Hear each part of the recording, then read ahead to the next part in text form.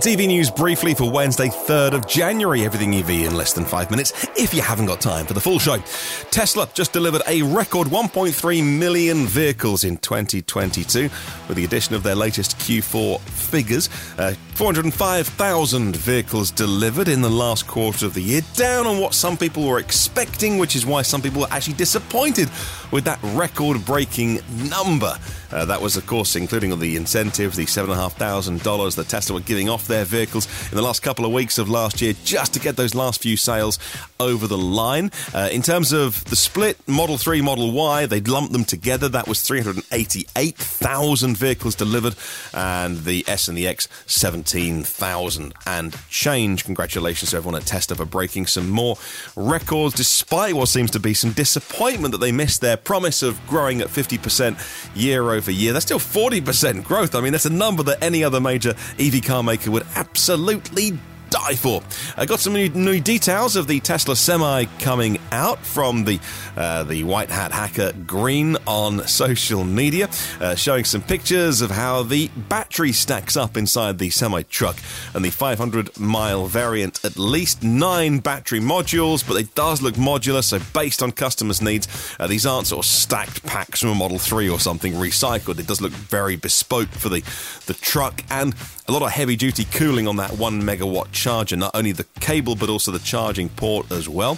In Norway, Tesla did the double for the second consecutive year. The number one brand, EVs were 80% of the Norwegian market last year. The number one vehicle, Tesla Model Y, followed by the ID.4 and the Skoda Enyaq. Tesla continues their incentives in China, about $1,500 equivalent off if you get your vehicle by the end of February, with some concerns perhaps that they're having to push a little bit harder with the Chinese market and maybe demand dropping off a little bit. We'll watch that story. And Tesla's head of China, according to an Electrek report, is going to be made the head of North American sales, service and deliveries after doing an amazing job in China. Congratulations to BYD as well, putting almost 2 million EVs on the road in the last year. Pure BEVs, that includes plug-ins as well. So hybrids, so pure battery electric vehicles, 911,000 of those made by BYD in China. It's just a huge number. Wow. Polestar excited about their 2022 figure. Not as big as BYD, obviously, but Polestar hit their 50,000 deliveries target. Well done to everyone at Polestar. And Lucid did deliver some of their more affordable, if that's the right word, Lucid Air Pure before the end of 2022 finished.